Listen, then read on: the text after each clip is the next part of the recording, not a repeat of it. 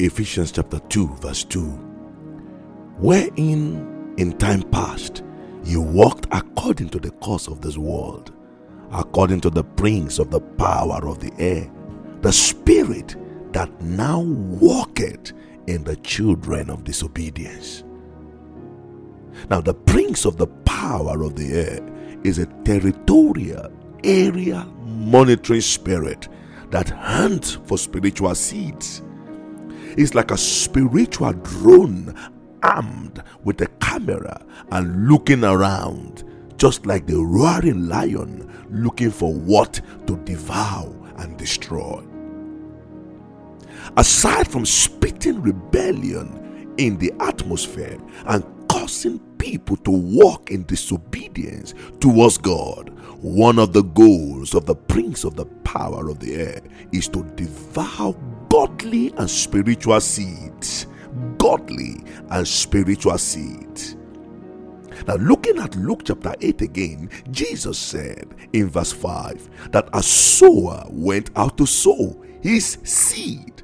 And as he sowed, some fell by the wayside, and it was trodden down, and the fowls of the air devoured it. The fowls of the air devoured it. And the question is, why? Why is the enemy always after godly seeds? Why is the enemy always after godly seeds? Number one, because seeds are divine spiritual weapons used by God to defeat and crush the head of the serpent. I repeat, because seeds, godly seeds, divine seeds, are spiritual weapons used by God to defeat and crush the head of the serpent. It's a mystery, a deep mystery that the devil and his agents cannot and will never understand.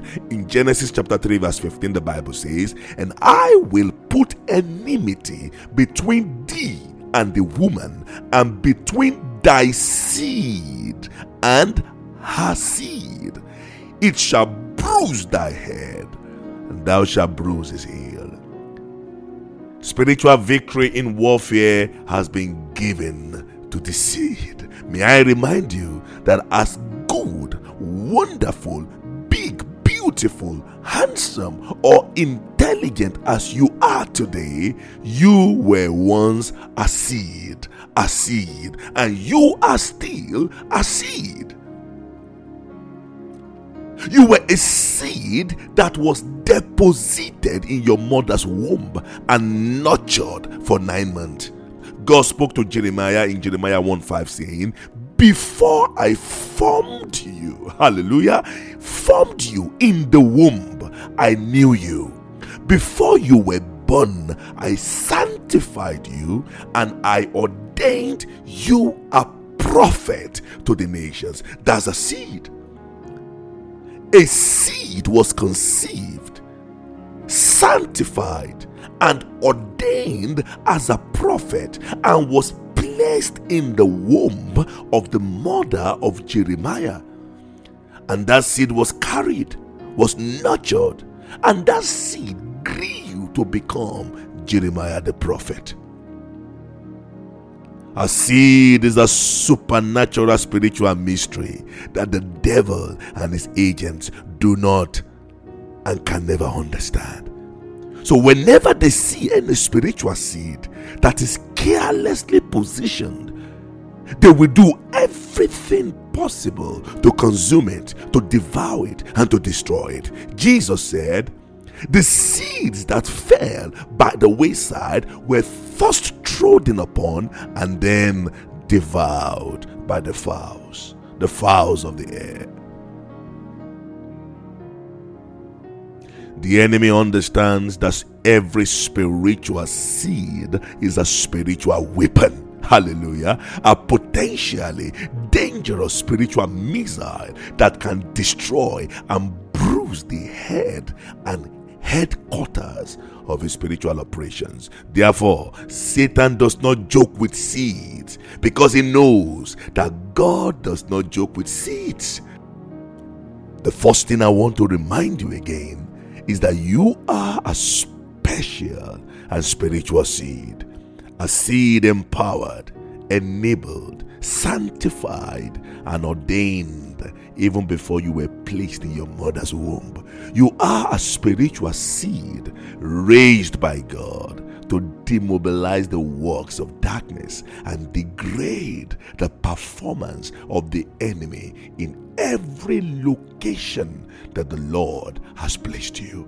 Jeremiah 51 verse 20 to 23 tells us what God intends to do with his seeds. And it says, "You are my battle axe and weapons of war. For with you I will break the nation in pieces. With you I will destroy kingdoms. With you I will break in pieces the horse and his rider. With you I will break in pieces the chariot and his rider. With you also I will break in pieces man and woman. With you I will break in pieces old and young. With you I will break in pieces the young man and the maiden. With you also I will break in pieces the shepherds and his flock. With you I will break in pieces the farmer and his yoke of oxen. And with you I will break in pieces governors and rulers. Oh, thou art my battle axe and weapons of war." That's who you are. That's who you are. They are seed of God. That is a dimension you are meant to operate in, a spiritual dimension. There are realms of spiritual operations that are already put in place for you to function in and live by. You are a seed. You are a seed. The seed that God has blessed. Friends, when God delivered Noah, he put a law in place in Genesis chapter 8 verse 22. And the spiritual law states, as long as the earth endures, as long as the earth remains, seed time and harvest and harvest and harvest, cold and heat, summer and winter, day and night will never cease. As a seed of God, calculate your seed time. Oh yes, in my opinion, you can calculate your seed time by adding 9 months to your current birthday.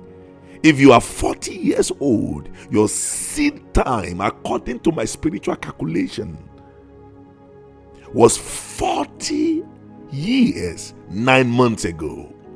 If you are 60, your seed time, according to my spiritual calculation, was 60 years 9 months ago. You can do the calculation for yourself. But the question is, when will the harvest of this 40 years and 9 months spiritual investment happen? When will heaven have the return on investment on your life? Every seed is an investment. In business, your capital is your seed, and everyone expects a return on investment. When will heaven have the return on investment on your life? Every season of your life should produce a great and awesome harvest for the kingdom. Oh yes, because you are a seed. I am a seed. We are seeds. Several times Jeremiah wanted to give up, but heaven would not let him. The fowls of the air, through their human agents, came to discourage, to distract, and demotivate Jeremiah the prophet. They locked him up in prison. They detained him in stocks and chained him in dungeons. But right there, the seed that God had blessed could not be stopped.